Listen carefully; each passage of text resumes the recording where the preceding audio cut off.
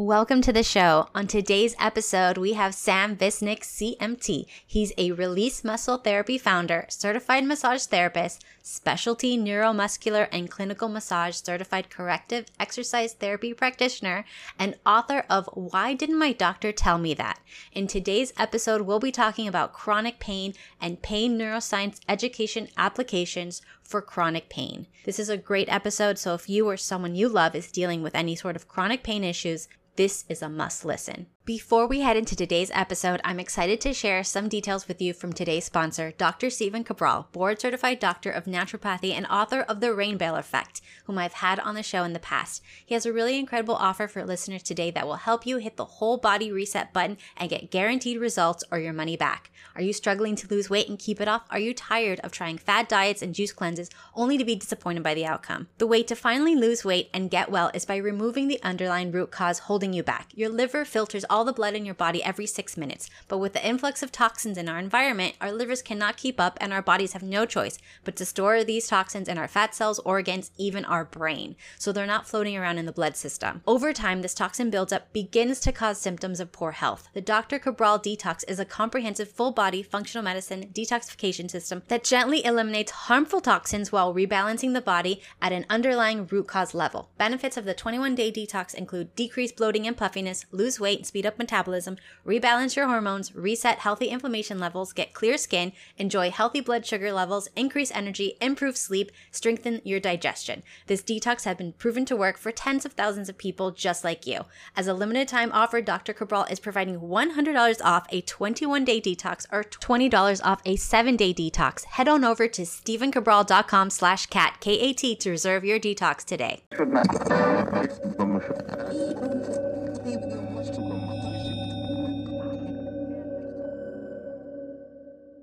Welcome to the Kat Katibi podcast, your source for all things health, happiness, and beauty.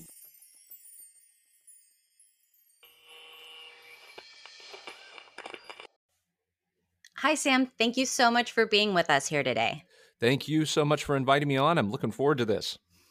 So today we're going to be talking about chronic pain. But before we begin, can you tell us a little bit about your background and how you got into this type of work? Sure. Well, pretty much for the most part, I have not done anything else besides working in the fitness industry. Pretty much straight out of high school, I became a personal trainer at a large kind of local gym. And this is kind of at a time where things were transitioning in the fitness field. A lot of the old school kind of methods of fitness training and a lot of machines were still popular, the whole Nautilus kind of training revolution and so forth. And there was a movement that was starting to move away from all of that into more what we call functional training. And this is where you started to see these large rubber balls called Swiss balls, and a lot of these functional training kind of devices and gizmos were starting to come out, and a lot of focus on corrective exercise and posture and so forth. And at that time, things were all just getting going in the industry, and I got swept up into that. And the work that I had been doing was focusing a lot on that kind of work, in which kind of I found a niche for myself that not a lot of other trainers and so forth wanted to work with individuals who were dealing with like complex or chronic knee issues, back issues, and so forth. So I was willing to take all of those cases on, and pretty steep learning curve, figuring out how to work with those kinds of conditions and modifying exercise programs and so forth. And I had a lot of mentoring, a lot of good help from people that I sought out to gain more education from. And I was highly recommended to go to school to become a massage therapist and focus on very specific kind of clinical massage techniques. And one in particular was called neuromuscular therapy. And I started combining and blending my work together with movement and hands-on therapy. And that kind of started the whole trajectory. Over years, I looked to add more tools to my toolbox and learn a lot more and understand how chronic pain develops, and basically some of the best resources we can use to help people who are dealing with these types of issues. How would you describe what chronic pain is? Is it just how often do you have to have this pain for you to consider it chronic? So chronic is, and almost with anything you're going to find in this industry, there's a lot of variance in terms of what people would describe in terms of what they think chronic is. But generally speaking, chronic pain is going to pertain to the amount of time that an injury had been basically when it first occurred and when it healed, but chronic doesn't necessarily have to be related to an injury. So if we take an injury, for example, let's say you roll your ankle and it swells up, it has an expected amount of time to heal. So let's say 6 weeks or whatever, or you strain a muscle, it could be 3 weeks. So there's that time period where that tissue is inflammation, it needs to heal, and there's a definitive amount of time where normally it does heal. So we would regard that as more acute pain. The pain that's experienced during this healing phase is natural and it's expected. And when those tissues heal, then that pain should be gone because it doesn't really serve any more purpose. But if something in the body, for example, a muscle strain, which could be 3 weeks to heal, the pain is now persisting after that period of time. Let's say 3 months later, you're still having pain in an area where there was a simple muscle pull. Then that is no longer an acute functional kind of pain experience. It's now a chronic pain. The pain is existing after the expected healing time of that injury. And generally speaking, most experts will agree that everything in the body generally heals within 6 months. So if anybody's experiencing any kind of ongoing pain for longer than 6 months, is a pretty good chance that we can assign the label chronic to that pain. In your opinion, why are so many people dealing with chronic pain? Has this always been going on and we're just like noticing it more because we have problems with pain medications and all that stuff going on? I think it's generally hard to track a lot of things because there are certain things that you focus on them from a society and from a health industry standpoint, you're going to start seeing more of it and tracking more with data. I certainly believe that people have had ongoing pain issues for as long as human beings have been around, and we may not have paid too much attention to them. But pain itself and chronic pain, we're probably noticing a lot more about it because there's a lot more research coming out about it as well. And this differentiation between acute and chronic pain. So as we start to notice the difference between these two things, for example, there's a much bigger difference in the way that chronic pain is being addressed or treated because there's an awareness that chronic pain is such a completely different animal than acute. But certainly there's a lot of factors that will contribute to this. And I think that in some ways you'll find as we have this discussion, there's a lot of things in the process of diagnosis of pain and looking at underlying problems and so forth in the body and the way that our society is in terms of being stressed and so forth, which contribute to chronic pain becoming more prevalent and becoming more debilitating. So, for example, one of the things that can exacerbate chronic pain is when somebody has an initial issue. So, let's say, their back hurts and they go to the doctor. And it could be just a simple, let's say 40 years ago, if you went to the doctor and had a simple ache or pain, oftentimes there was a process of just reassuring the individual and saying, hey, I don't think there's anything bad going on here. They may assign some muscle relaxers or tell the person to get off their back or off their feet, I'm sorry, and then give it a rest. And that might be the end of it. These days, there's a lot of differences in the system and how the system works with these things. Right now, I think we know that it's MRIs and X-rays and so forth. A lot of these diagnostic imaging tests are oftentimes being used almost excessively, even when it may not be warranted, because that's the way that these issues or underlying problems are diagnosed.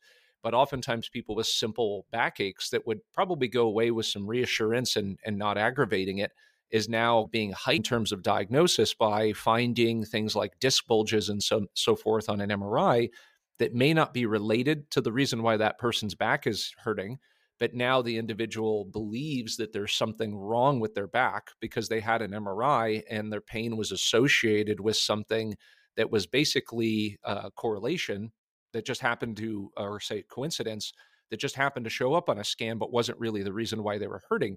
So now that person believes that there is something wrong with their back, and they may actually start to alter their life behaviors. They may not participate in activities that they would love, for example, because they're afraid they might hurt their back. And this actually are some simple factors like this would be enough to actually start developing or putting that person on or sustaining that chronic pain issue because of the way that the nervous system feels an increased amount of alert or threat based upon what happened with that process of the overdiagnostics in the imaging process. I have a question about myself.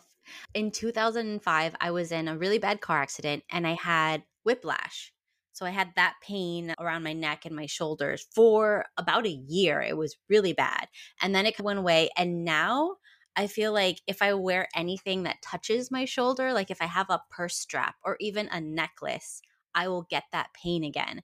Is that reoccurring pain, or is that like maybe more psychological in nature or something like that? Well, that's a really good one to dive into, and a good example of a chronic pain. So the whiplash occurred. So there was, in whiplash, classically, there's some damage to the tissue, right? Some violent contracting and maybe some micro tearing and some inflammation happening in the back of the neck. And at that point, now it would make perfect sense to have pain, because that would be appropriate, as your nervous system is trying to protect you, to tell you, hey, don't do this, don't do that. Be careful when you're moving because this tissue needs to heal.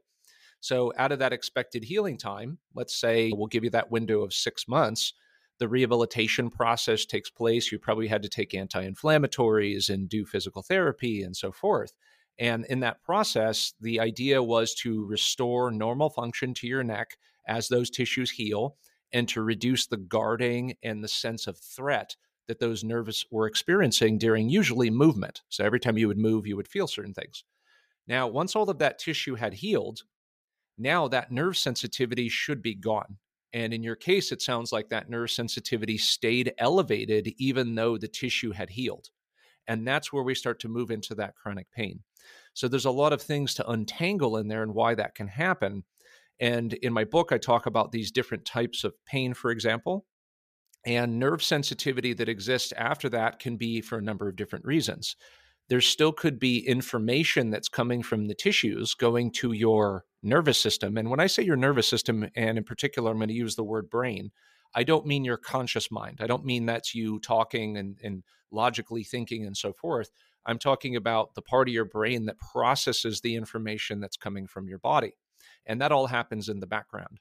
And a lot of people don't know this, but there are no pain nerves in the body. There's really just nerves that send information to the brain. And that information is generally, like you can imagine, is like a volume knob. There's a lot of information or a little bit of information, and how much information those nerves are sending depends upon how strong a certain stimuli is.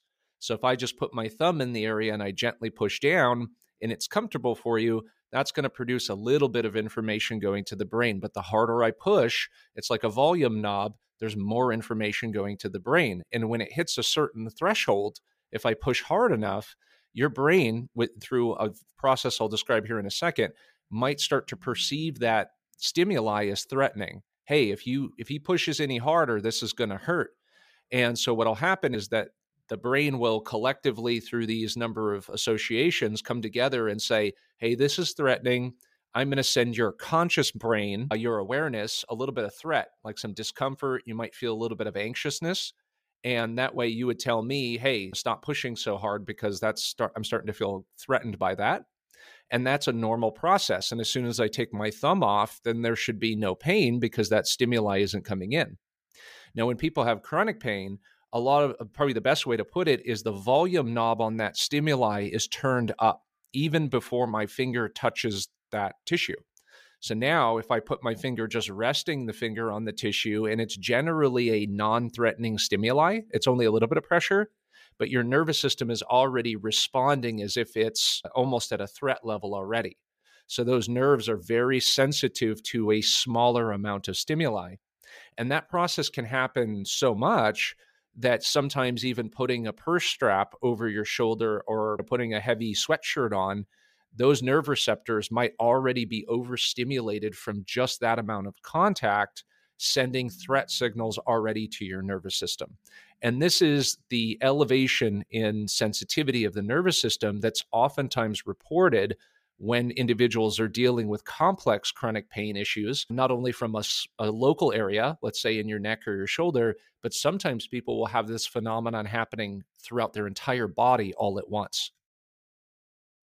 Okay, yikes. I find that hilarious because I've been telling people that just a necklace or just any sort of pressure, the lightest pressure could set it off, and they all think I'm insane. Mhm. But it's good to know that this does happen and it's not just in my head. No, and there's tons of research to support that exact experience. And so this is one of the reasons why I like and going on and talking about this stuff on podcasts, because this information is not really well known. We're kind of in a new revolution in the field of pain, and namely we have the internet to thank, because we can get out there and share information and it spreads much faster.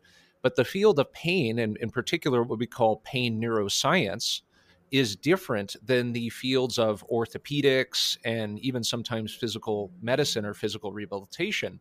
And that's not also well known, that there's studies that are just purely about pain and how pain works in the body. And of course, as a result of that, you have a lot of different things like new treatments and medications, for example, but also that information is slowly kind of dripping into the realm of physical therapy, massage work, and so forth, but it's not really there yet.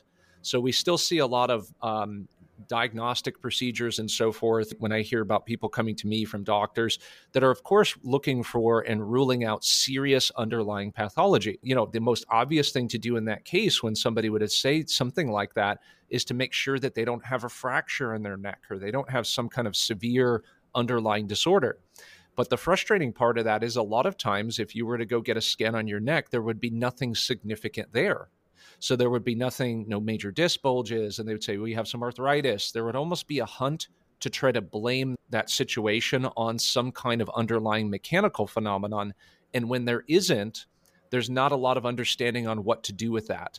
So the message ends up coming out as there's nothing wrong with you, or it's just stress, or some kind of generally, I would say, meaningless or end result to that, which ends up becoming, funny enough, and what the pain neuroscience literature speaks about, and it has been in my experience, actually may exacerbate the pain experience of the person, because they're led to believe that somehow they're generating this problem consciously, like they're choosing to make the pain experience happen, which I believe is possible, but very, very unlikely. Like, I don't know anybody I think has really just kind of like up and decided to be in pain and start creating something like that. I don't think that happens. But obviously, behind the scenes here, when there's a misinformation happening, a process of not knowing about what's going on with your body, that is actually a way to increase activity in a part of the brain that feels more threatened by what is happening because it doesn't understand it, and therefore allowing more threatening information to come in from the body, because the brain says, this is important. I need to pay more attention to this because I don't know what's going on.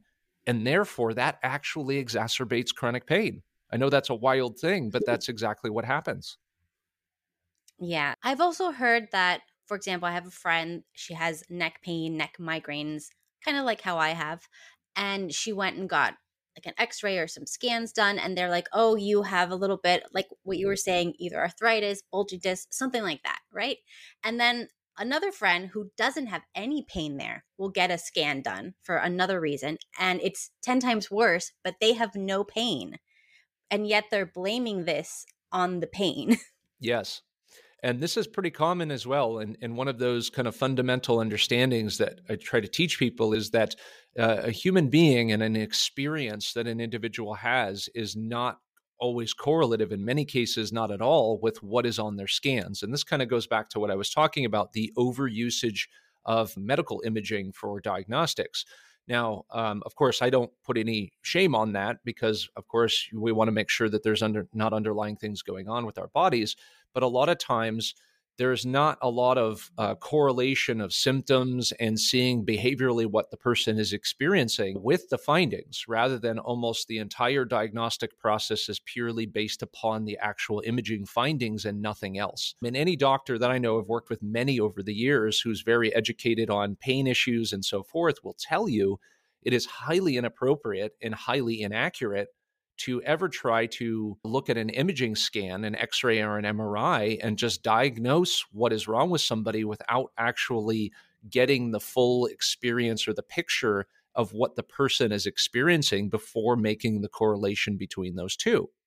So this is something else that's not very well known as well. And this is something in the industry right now. We still see a lot of this on Instagram and social media and so forth. The idea of continually pushing the concept that posture and lack of quality posture and so forth is the thing that causes people's pain. So if you don't have good posture, I could look at you down the street walking around, and if you have your head is too far forward or your shoulders are rounded, this is the reason why you must have shoulder pain or you must have neck pain. And the problem with this is that's completely inaccurate. There have been hundreds, if not probably thousands of studies of this at this point that disprove the link between someone's structural position and pain. You cannot tell who's in pain and who is not in pain by looking at them. And there's been tons and tons of studies on this. But yet this idea continues to drag itself forward that these two things are correlated. And as somebody who's looked at posture and worked with people on postural correction as a goal and so forth for 20 years, I can absolutely validate this. Now, what I'm not saying is that posture and moving your body into different positions is not associated with getting relief. So if your head is going forward and you're sitting at a computer and your neck hurts and you lift your chest up and retract your chin, if that makes your neck feel better, then great. But the posture itself is not the problem. It's the behavior and the way that you're using your body, which is more likely to be the contributing factor. And that's oftentimes a point of confusion for people to square up, that the structural mechanics of the body and the neurology is different and they're not the same. And you have to correlate that person's unique individual experience and why they're hurting with some of those postural things. I've seen many, many people get out of pain completely without changing their posture at all. So that happens very frequently, almost to the point where I really dismiss or rarely obsess at all about any kinds of postural findings. Okay, that's good to know because I've also heard that, oh, it's because how you sit or it's because you look down on your phone. That's why you have your neck problems. And I was like, no, I don't think that's it.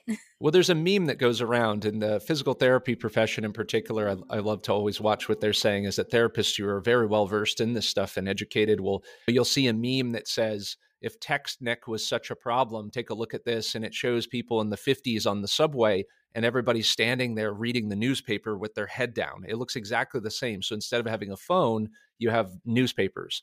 So human beings are always going to be adopting these types of postures. And we do things because they're functional and because they help us burn less energy and do the tasks that we need to do. So there's certainly much more into that concept. I mean, I never want to throw the baby out with the bathwater, so to speak. But the point is that it's been excessively focused on inappropriately. And the last point that I would say on that is if this was true, that you have to have perfect postural alignment to get out of pain, you cannot explain away the fact that the majority of people that do not have pain who have really bad looking posture, how do you explain that? Because otherwise that would be the case. And two, do you have any idea how hard it is to try to get the body to be completely upright and have perfect posture? It is extraordinarily difficult. Even practitioners that exist in disciplines that are highly, highly postural focused, yoga and Pilates, the vast majority of the individuals, even you would consider at mastery levels of these disciplines, I could easily point to many postural dysfunctions that these individuals may have, despite the fact that they have years and years and thousands of hours of practicing and working on their posture. So it's an elusive outcome to try to have perfect posture. And let's just be frank about it, a useless endeavor. Good to know. So, would you consider chronic pain something that affects more women or men? Now, the statistics show that chronic pain is slightly higher in women and for different types of issues. In particular, if you look at more complex types of chronic pain, more widespread, let's take fibromyalgia, for example, and chronic fatigue, those numbers are statistically higher in women. And it's challenging to fully understand why that might be the case because there's so many different factors. Is it because of the female anatomy and biology?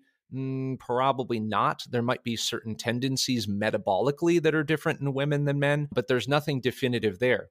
But when we look at chronic pain, we have to look at the big picture because when we look at health, we use something called the biopsychosocial model of health. And we can dive into that a little bit further. But the idea is that when you are experiencing pain, it is not purely a somehow psychological phenomenon where you're just kind of internally trying to deal with it. But the way that you have your pain affects your daily life changes your sociology. It changes how you interact with the world around you. And certainly that is going to have impacts on a lot of different areas of your life and how other people treat you. So when other people know that you have chronic pain, your relationships change. A lot of things change. And if we look at the, social nature of people, the relationship, I would say, the way that men are treated when they have pain is going to probably be much different than the way that women are treated when they deal with chronic pain.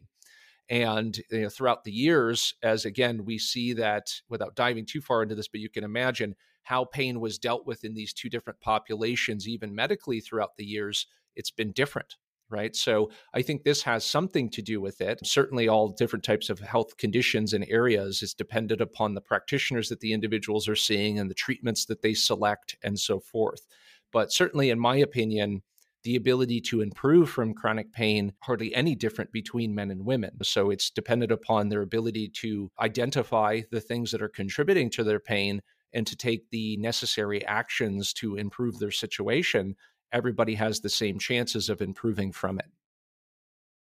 I had a bunch of friends that we would talk about when we went to the hospitals to give birth, and they would tell me all these horror stories about when they're in pain, how they would be treated so terribly when their husbands would go to the hospital for something very minor and be treated like, oh my gosh, you're in so much pain. And it was just completely the opposite experience.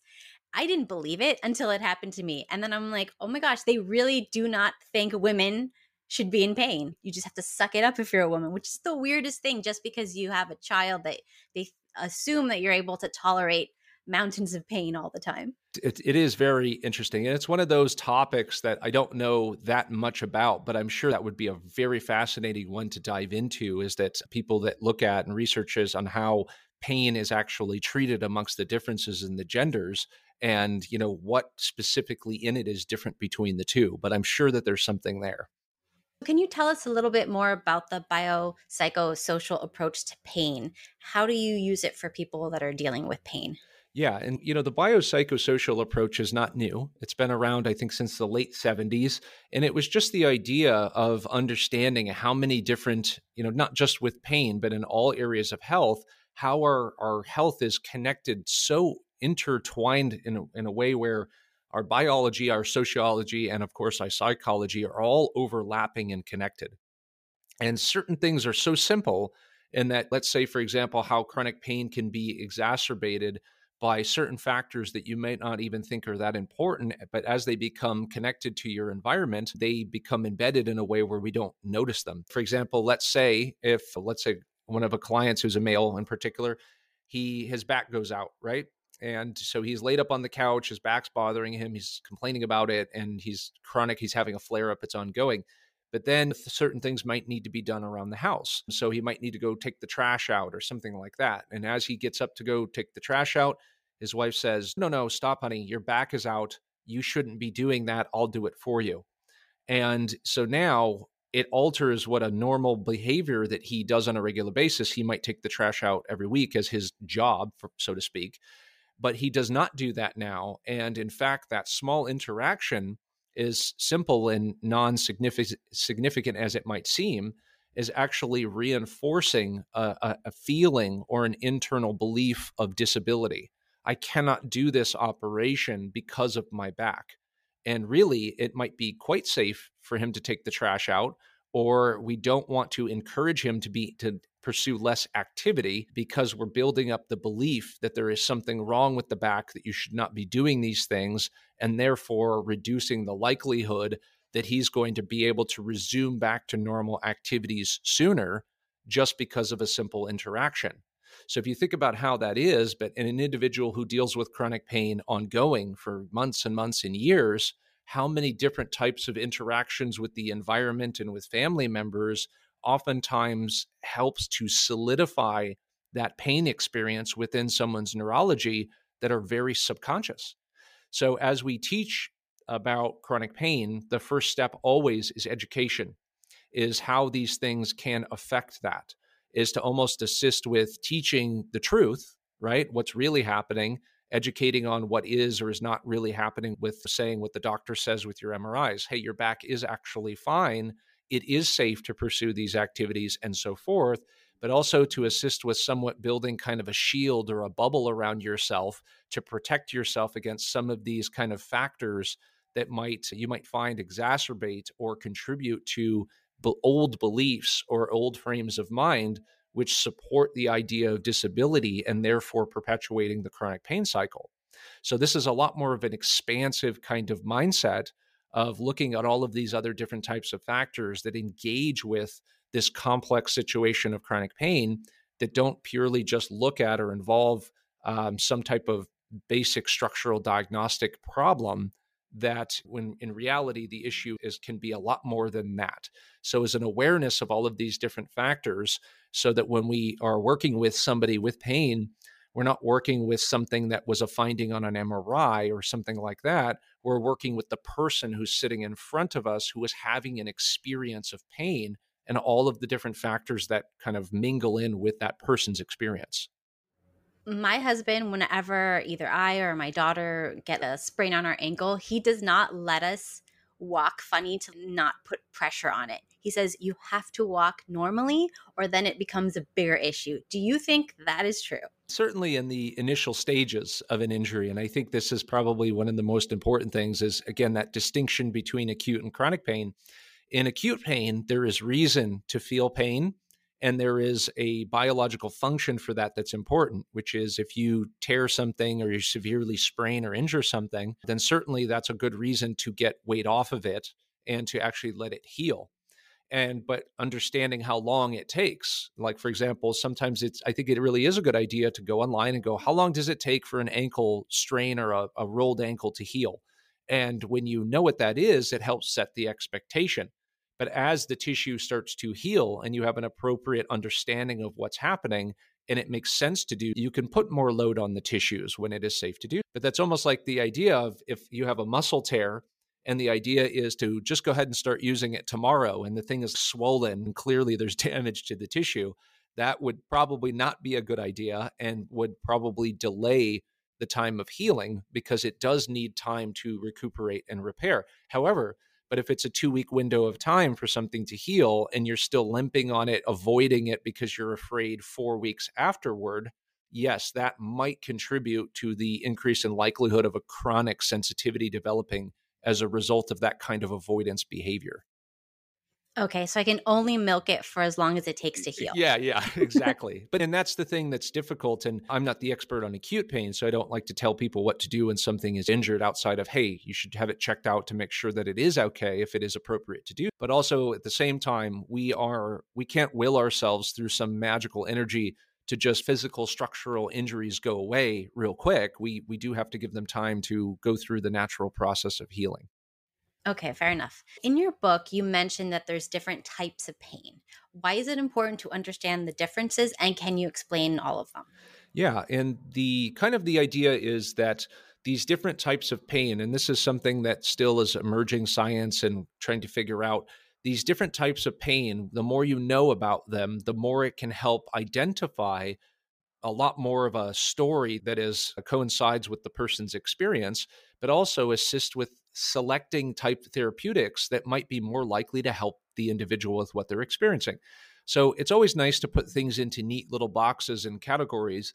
But unfortunately, with chronic pain, that's not exactly how it works. It's even though there is more of one kind of pain and so forth, it's really a collage where these things are a mixture, where maybe a percentage of it is more of one type of pain versus something else. So it's important to state that to begin with. The classic types of aches and pains that we know of are the simple ones that we experience every day in life. For example, we get a bump, we get a bruise, or we have a tight muscle that's kind of aching in our low back. These types of pains, as we talked about, there are no pain nerves in the body. There's just information receptors. This kind of information, when it becomes noxious or stressful, is called nociception. And nociception is this input that goes from the tissues that goes up the spinal cord to the brain. And it is that just kind of potential stress. And if the brain reads that as noxious and it needs to have action taken, then we experience pain in order to do something. This basic kind of nociceptive pain is really responsive to simple therapies that are classically assigned, like using ice, using heat. Ice in particular blocks some of that nociceptive signaling, so therefore it can oftentimes alleviate pain. Massage work, chiropractic, acupuncture, these types of basic therapies oftentimes are very effective with nociceptive pain, corrective exercise. So that's pretty straightforward. And those are easy cases for the most part. Now, the different type of pain that people may experience is something called neurogenic. Neurogenic is essentially the types of pains that are involving nerves, where their nerves are oftentimes increased in sensitivity and flared up, and there's a degree of irritation that is quite different from that nociceptic pain. And some of these might be sciatic pain, where you have nerve pain that kind of shoots down your leg. Now, that is distinctly different from a muscle ache or pain. Carpal tunnel is another example that you might have, right? But there's also other types of conditions like phantom limb pain, where an individual, let's say, that doesn't actually have a limb experiences pain in that regard, right? So these types of neuro-based things can be parts of that. These require different types of procedures to assist with reducing pain associated with that information input. Now, there's a third category, and the third category is a more generalized situation where instead of the information that's coming from the body going to the spinal cord and the brain is the problem, it's now more of what we call a centralized pain. And that centralized pain is more, can easily be defined best by saying that the nervous system as a whole, the brain, the processing center of the body, is now on a higher state of vigilance or guarding. And this can happen for a number of different things: trauma, past history of how much pain the experience is people are experiencing. It can cause the nervous system to basically have a preset on the dial where it is just overly vigilant. It's taking too much information from the body that is really a lot of times non-threatening, and it can oftentimes perceive that as threatening. And this is something like you might be able to understand with what you're experiencing was something that was a non-threatening experience, like i.e. putting gentle pressure on an area and then having a pain response associated to that. Fibromyalgia is very classically a diagnosis that is associated with central sensitization, because it's kind of a widespread activity of aches and pains in the body that doesn't seem to be correlated with simple forms of stimulation. There are some individuals who could be sitting at work, just typing away and, just be focused. And when the air conditioning comes on and that air conditioning hits their neck and they feel that cold, that can trigger a pain response. So a non-threatening stimuli is being introduced, but the nervous system is reading that information as if the volume knob was turned up way too high. So the types of therapies that you would select in these different areas might be different, even if you look at simple things like medications. Now, medications oftentimes work against different types of pain, but just as a simple example, a lot of people with a simple backache or, arm ache or whatever might take ibuprofen for nociceptive pain. And something, for example, with chronic sciatica or carpal tunnel, they might use some kind of medication like gabapentin, which is more nervous system based medication designed to reduce neuroinflammation. And in fibromyalgia, there's oftentimes a collection of medications. And again, I think most of us can recognize most of the drug commercials that we see on television these days, especially here in the US, things like Lyrica and so forth. And so these are different types of medications aimed at targeting different things in the body, right? So in the same way that those things would be used that way, you could consider, well, and what would massage work best for? What would chiropractic work best for? What would meditation work best for? Now, certainly a lot of therapies would work in many of these categories, right? But also there's going to be ones where they tend to work better in. And those are the types of ideas that are kind of like floating and developing now in the pain field, which is really about just trying to target how to more effectively give people the relief that they're looking for by understanding how to fit the right therapeutic modalities to the type of pain that they're experiencing. Can you explain what is pain neuroscience education and go over the 4 pillars? Yeah. So pain neuroscience education is kind of I would say, a newer concept, but an old idea. And the idea was that when people have chronic pain, if you can educate them more about what is happening to help them provide better self-care. So, for example, I think long ago, before pain neuroscience came around, there was like back school, where individuals who would be dealing with ongoing back problems would participate in more like a classroom setting where you would learn how to lift things properly, how to, if you had to change your baby on a regular basis, how would you position your body to reduce strain on your back? So it was like a self-care kind of thing. The challenge with that is that those are oftentimes helpful, but really what they tended to do, unfortunately, was reinforce the idea of how cautious you have to be with your body if you have certain types of aches and pains.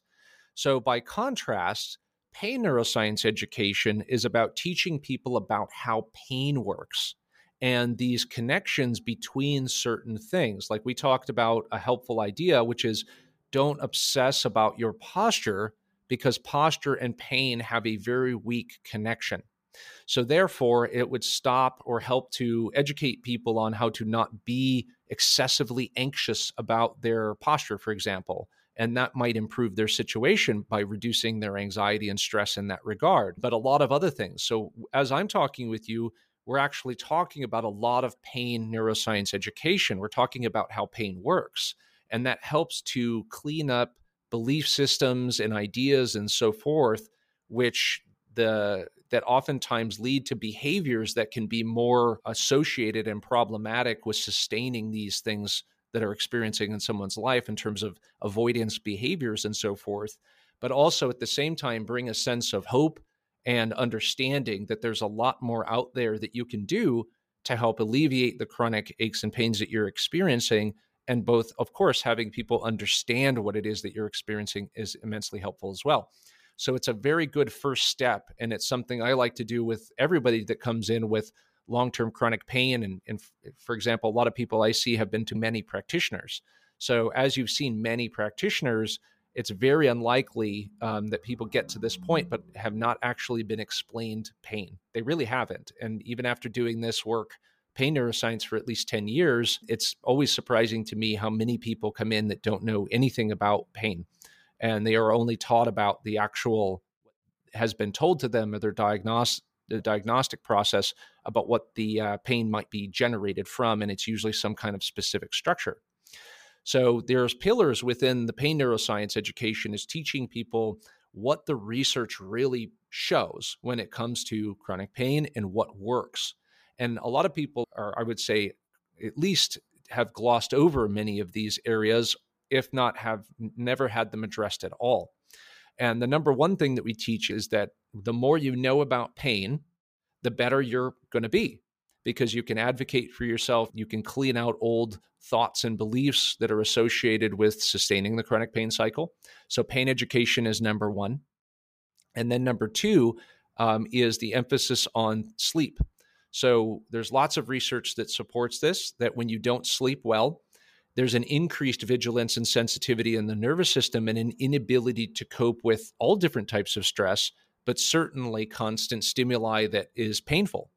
So we sleep better, we recover better, we're going to have an improvement in the pain experience, and it's going to feed forward and improve every area of our life that can further enhance our ability to get out of pain. So if an individual is dealing with sleep issues, there should be a concerted effort and maybe multiple practitioners employed to assist the to improve someone's sleep. The third thing is increase in movement. We oftentimes find individuals with chronic pain don't want to move as much for obvious reasons. They think they might injure themselves, they might exacerbate their pain, lots of different things, fear and avoidance of movement.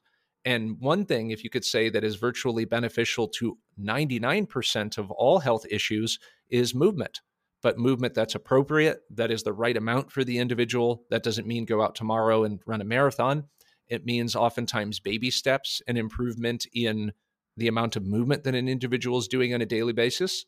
We also know that movement in aerobic exercise in particular is associated with reduction or improvement in conditions such as depression and anxiety, which almost always are associated with chronic pain.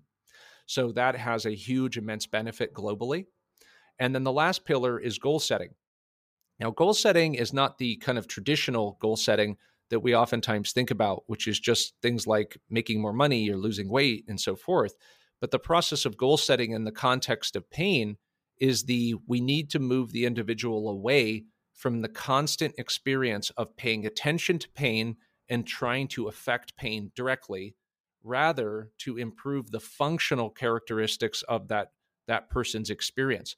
If you're not able to play golf, but golf is the thing that you want to do, and you feel that your pain is inhibiting your ability to play golf, then we should set a goal that's associated with getting back out on the course, and maybe small dosages, and modulating it to move you into the direction of improving functionality, being able to do the things that you want to do. And that has an interesting response in that as we start to move the brain into paying attention to doing more and more of those pleasant activities and improving someone's life, we'll actually see a reduction in the threat in the nervous system, and therefore see improvements in pain. So rather than fixating on lots of therapies and so forth that directly focus on reducing pain, we're almost focusing and moving the brain into a direction of paying attention to seeing improvements. And that has a positive impact on pain. So all of these elements, when they come together, and I didn't even talk about in those pillars, core exercise or, any kind of microtherapeutics that you can do like massage or any of that stuff, because those global factors are the thing that's going to make the lion's share of the progress before we even start to dive into the details of all of those little therapies and things that you can do. But what oftentimes happens is people focus on all those granular elements and miss the big picture. And therefore, there's big gaping holes in that person's therapeutic process that have not been addressed, which oftentimes are things that can really help them. Can you maybe pick a specific pain and walk us through how you would integrate these things with that person and how the approach would be carried out? Sure. So let's say somebody calls me and they say that, hey, I've been dealing with a left hip issue and it's ongoing. And I used to be able to go out and run, and I would like to be able to do that again. But every time I get about a mile into my run, my hip really starts hurting and I have to stop and I can't do it. I've gone to the doctor. They said they ran scan on me, MRI, X-ray. They said there's really nothing wrong with the hip. And I went to physical therapy. I did a little bit of that. That helped. And then I've seen some massage therapists sometimes, a chiropractor. Everything kind of seems to help a little bit, but it always seems to come back. Okay, so that's a classic story of something simple.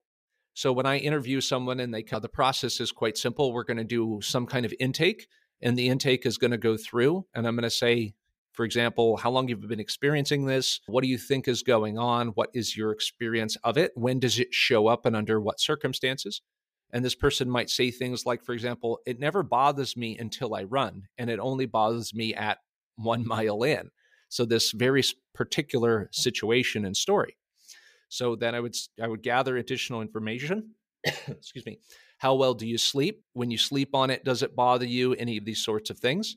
And I would look for deficiencies. Did they stay up too late? Did they not sleep through the night? Any kind of stressors going on there? Then I would look at things like how much caffeine intake they have and so forth, looking for factors that might lead to increased muscle tension or lack of recovery and rest in the tissues, which might reduce its ability to endure over the long run. And then what we'll do is we'll do a movement evaluation.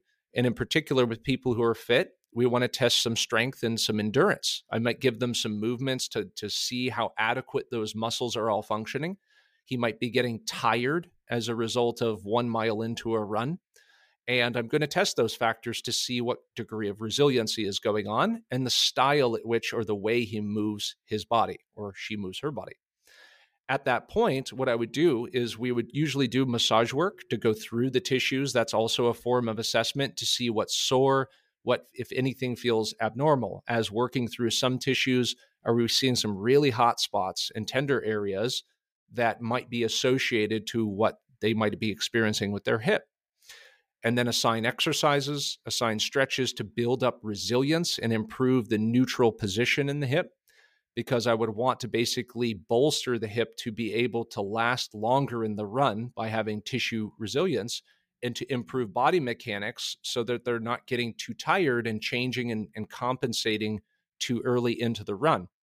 Then what we would do is we would also be addressing some of the other factors in that process. For example, what other conditions are happening when you're running? Okay. What is your shoes selection? Also, What are you thinking about when you're doing this? Are you expecting the pain to happen at 1 mile in? Are you checking your watch?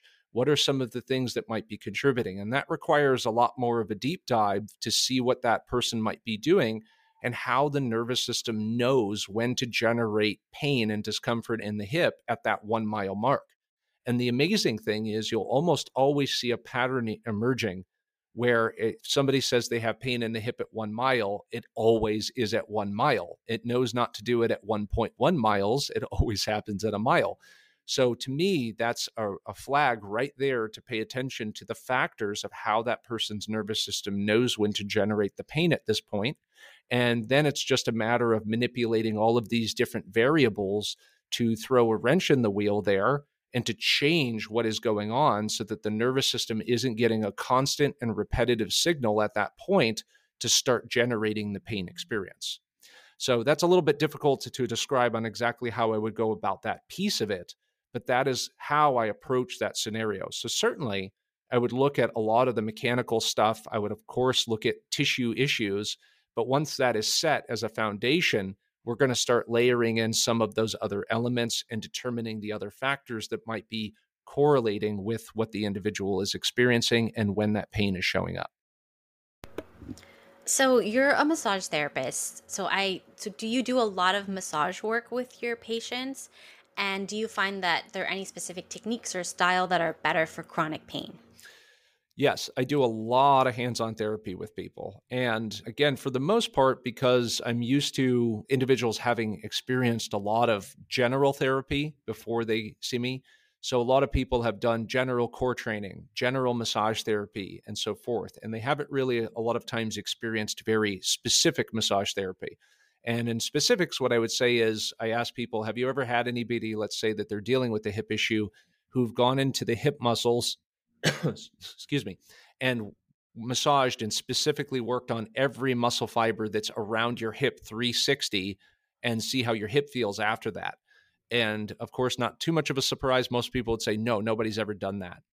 So if somebody's dealing with a relentless, ongoing kind of ache or pain, and in particular, when they tell me that nothing seems to work, then I'm going to pursue that. It's one of the therapies that I'm going to do to say, I have gone through every tissue in that hip to make sure that it's not something simple that is bothering the individual.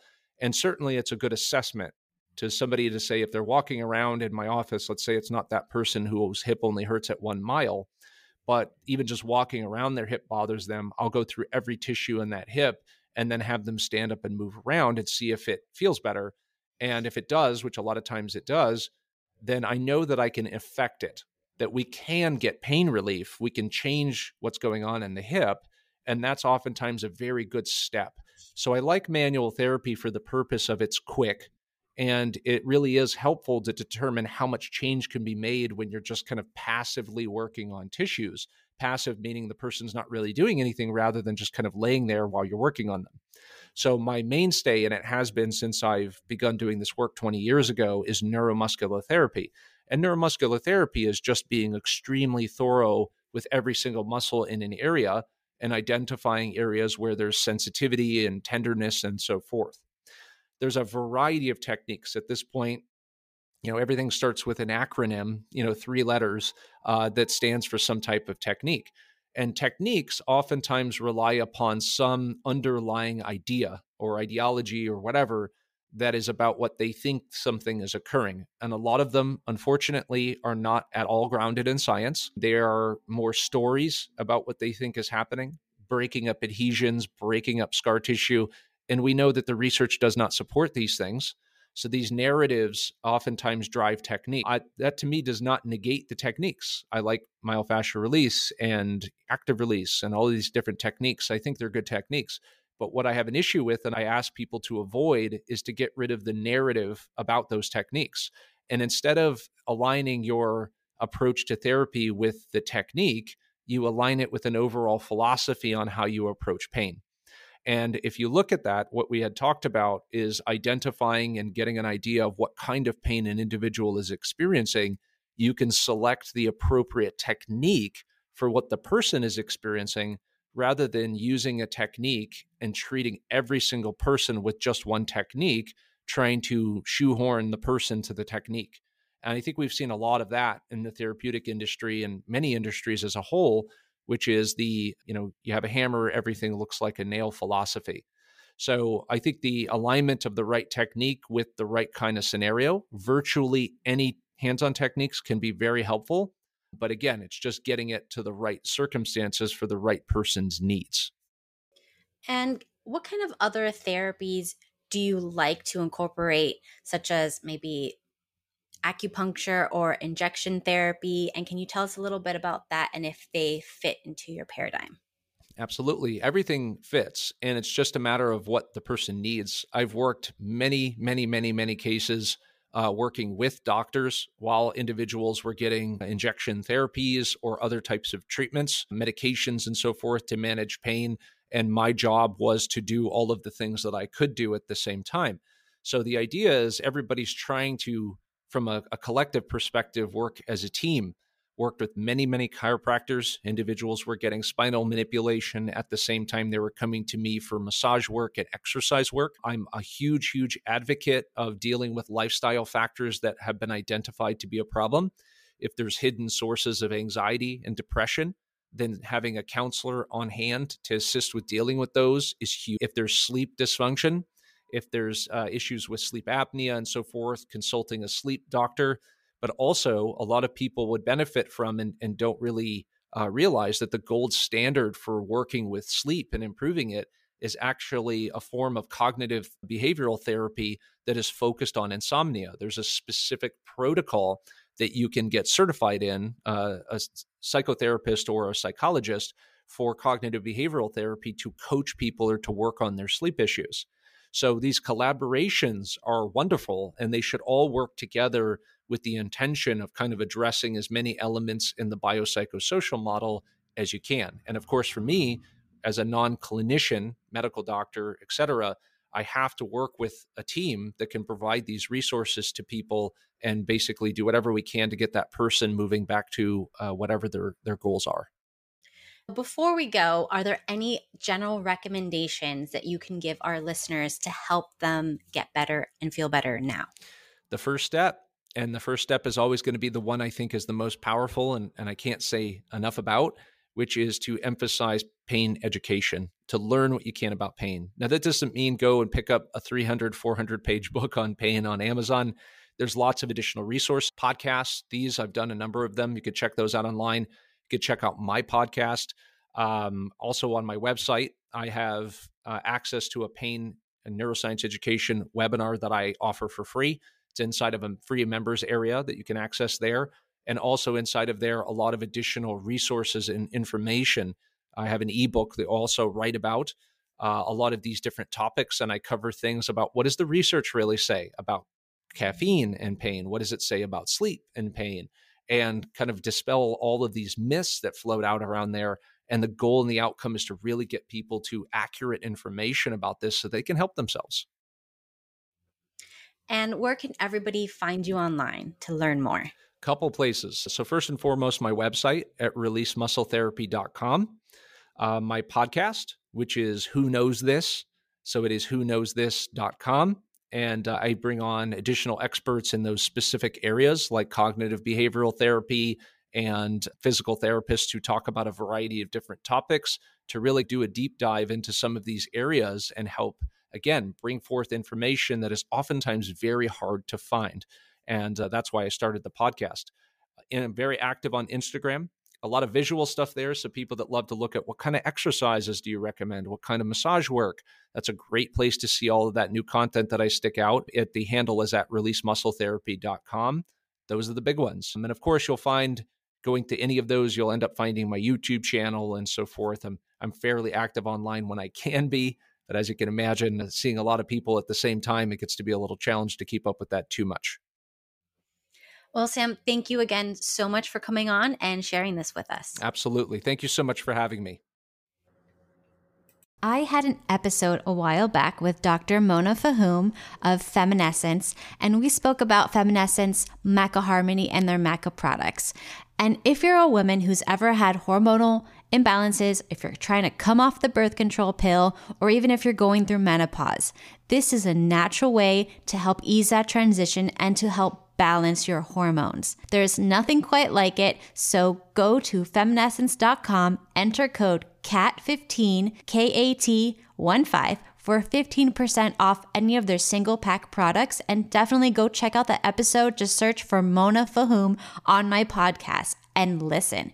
You won't regret it. Thank you for listening to the show. Please show your support for the podcast by leaving a 5-star review. Learn more about the show and what I have to offer you at catkatb.com. Consider being a part of the new Patreon, where episodes are ad-free and you'll find extra bonus content. Send a voicemail question or email me. Check the show notes for more information.